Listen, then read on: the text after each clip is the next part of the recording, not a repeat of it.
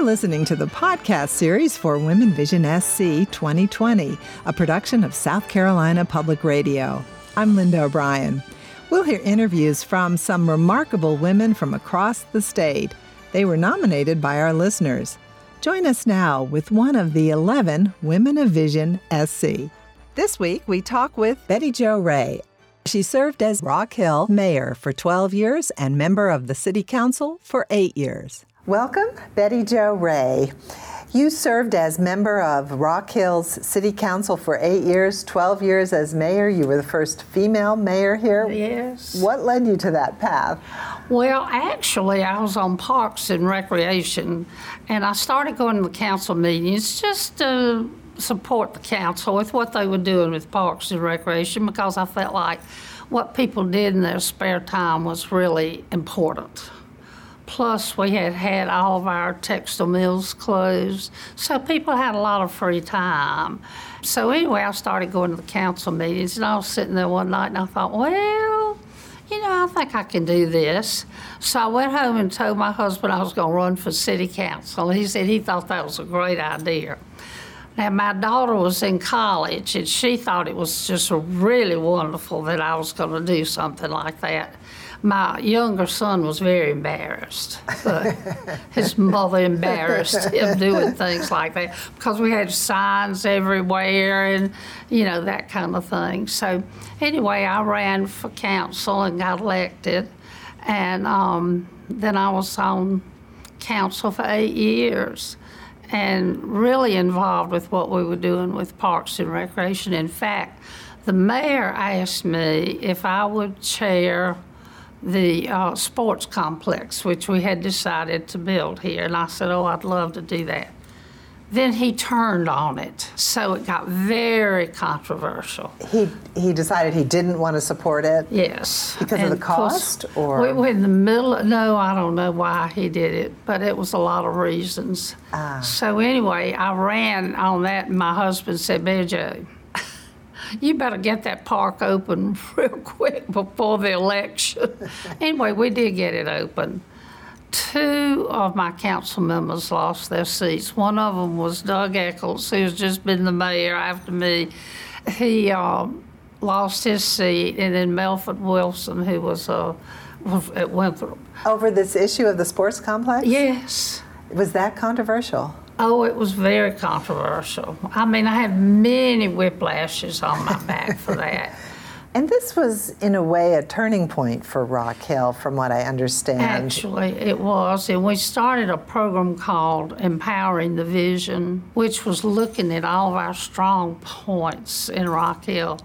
We had committees that we appointed to different things, and like we had a beautification committee, a cultural committee, different ones of things that we were involved with, economic development and that sort of thing. So it just really took off. Well, when you took over as mayor, unemployment stood at over 17%.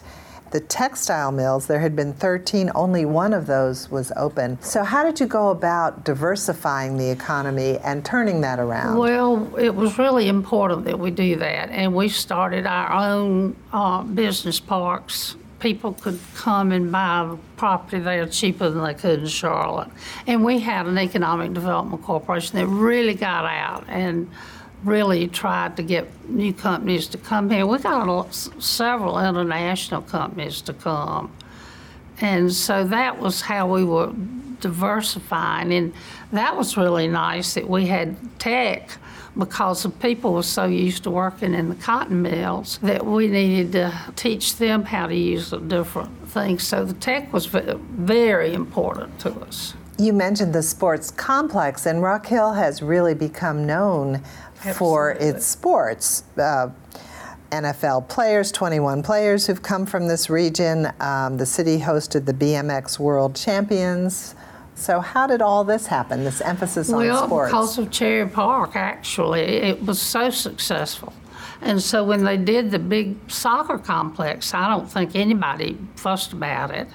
And then we did the velodrome. Nobody fussed about that. And then we did the BMX. now we have the Panthers coming here. I mean, it's just a lot of things going on, and sports is a big thing. Over at the old Rock Hill Printing and Finishing Company, you just cannot believe what's happening over there. And so much of it involves sports as well. But going back to that Cherry Hill that you're talking about, how did you overcome those challenges? Well, we kept a close record on how much money it was bringing in and what it did for us. And the different businesses we brought here, they were really interested in what we were doing in Rock Hill, so that was great. So you had to really demonstrate that it was making money for the community. Oh, absolutely. And we did that. We found out from restaurants, from hotels, and all the things that made money from the sports complex. You've also been a champion of the arts, historic preservation, and beautification, especially public art. Why is that important for a community? Well, we just feel like that just does a lot for the soul, and I'm going to tell you this story. For the soul of the people? Yes. And have you seen the 4 sculptures that we have at the entrance to Rock Hill on Dave Lyle? The 4 ladies that we had this sculptor, Audrey Flack, to do. And one day I was having lunch at the country club, and this waitress came up to me and she knelt down and she said, "Ms. Ray, I'm going to tell you something." She said, "I've worked here all my life in Rock Hill being a waitress." She said, "And I'll never travel and I won't get to go places." She said, "But every day when I go by those sculptures, I feel like I've been to Rome or Paris or someplace like that." And that made me think how important it was to people's souls. And we just felt like it was really important to do the arts. And we were able to get one of the biggest grants that any city our size for our arts downtown. And do you think that in essence, stimulated the business as well? Oh, I think it was, because, you know, when companies come, they want to know what's there for their employees. The arts are important. Health and welfare is important for them as well. And we had trails everywhere, and that was really important for them. One thing we did too, Linda, is we made things better than they had to be. We just didn't put a field down and have ballparks and that sort of thing. We just really made them better. We beautified everything, and we had real strict rules for what they had to do with that. You were one of 2 city council members, women, and then you were the first and only woman mayor of Rock Hill. What challenges did that pose? Or did it pose any challenges? Well, at first I said no, it really didn't, that I didn't, have any problems with it. But then it sort of started showing itself in some things, but it was okay. I mean, I just, I'm a hugger. I hugged everybody and made them happy. But what do you mean started showing?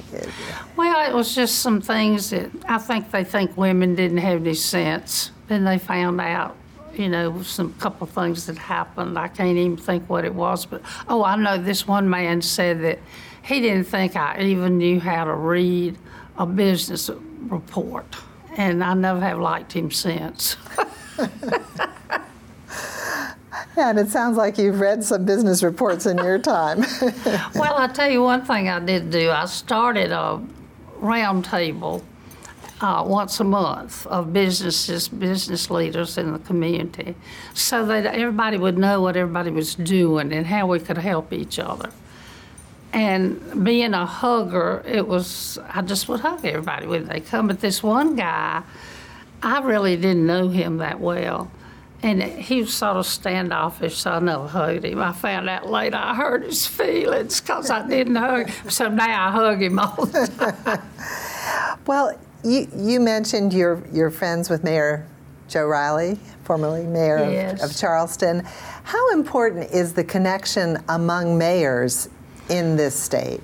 Well, Joe does a really great thing. He does a Mayor's Institute and really helps mayors realize what their job is and how important it is and the welfare. And he talked about that a lot, about being truthful and positive. And so many people aren't positive, but it's so much better if you're positive and do your homework and really know what you're talking about instead of just being against everything. And how does that help the community? Well, it helps the community that the council knows what's going on and they can answer the questions of the people when they ask you a question. And it's just important for you to know. You've been called the people's mayor. Well, I guess maybe it's because I hug everybody.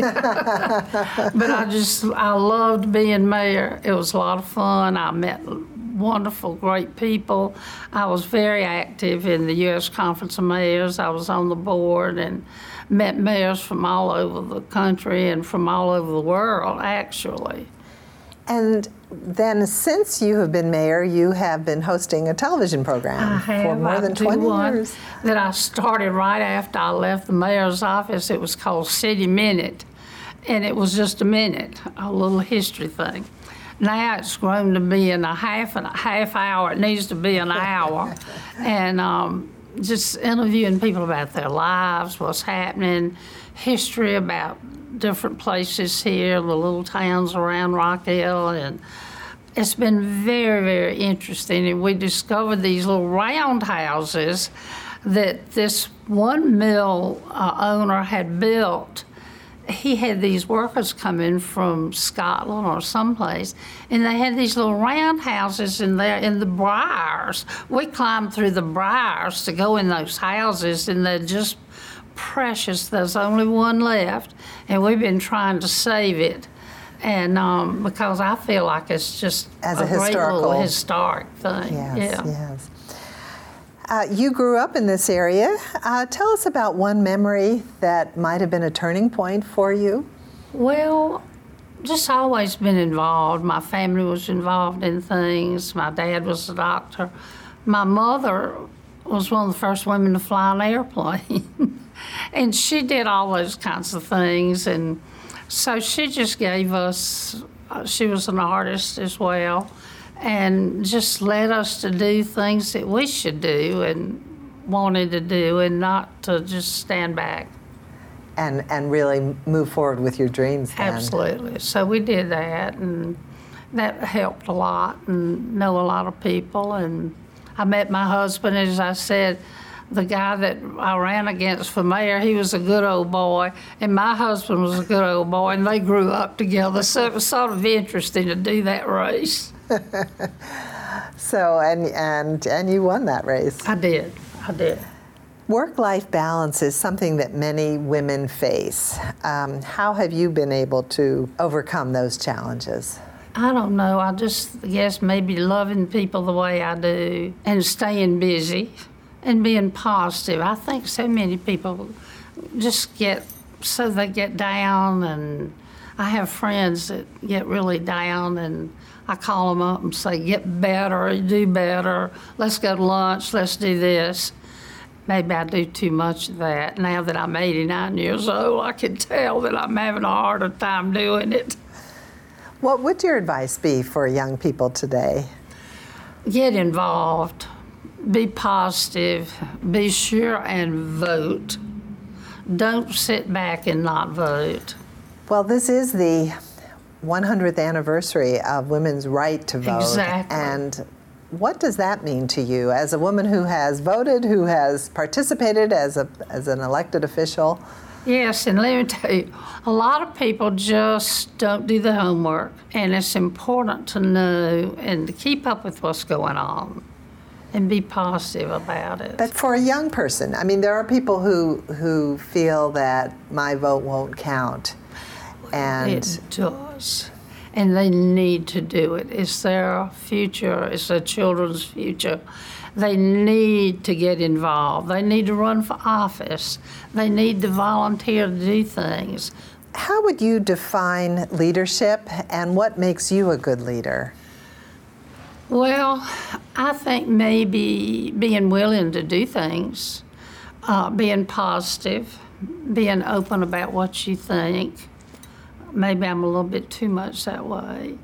But just get out and do it. I mean, the first thing I did when I was mayor was say that we needed to have a historic group. And it was like, this woman, what is she doing? All these men were looking around like, oh my goodness. Well, they voted for it.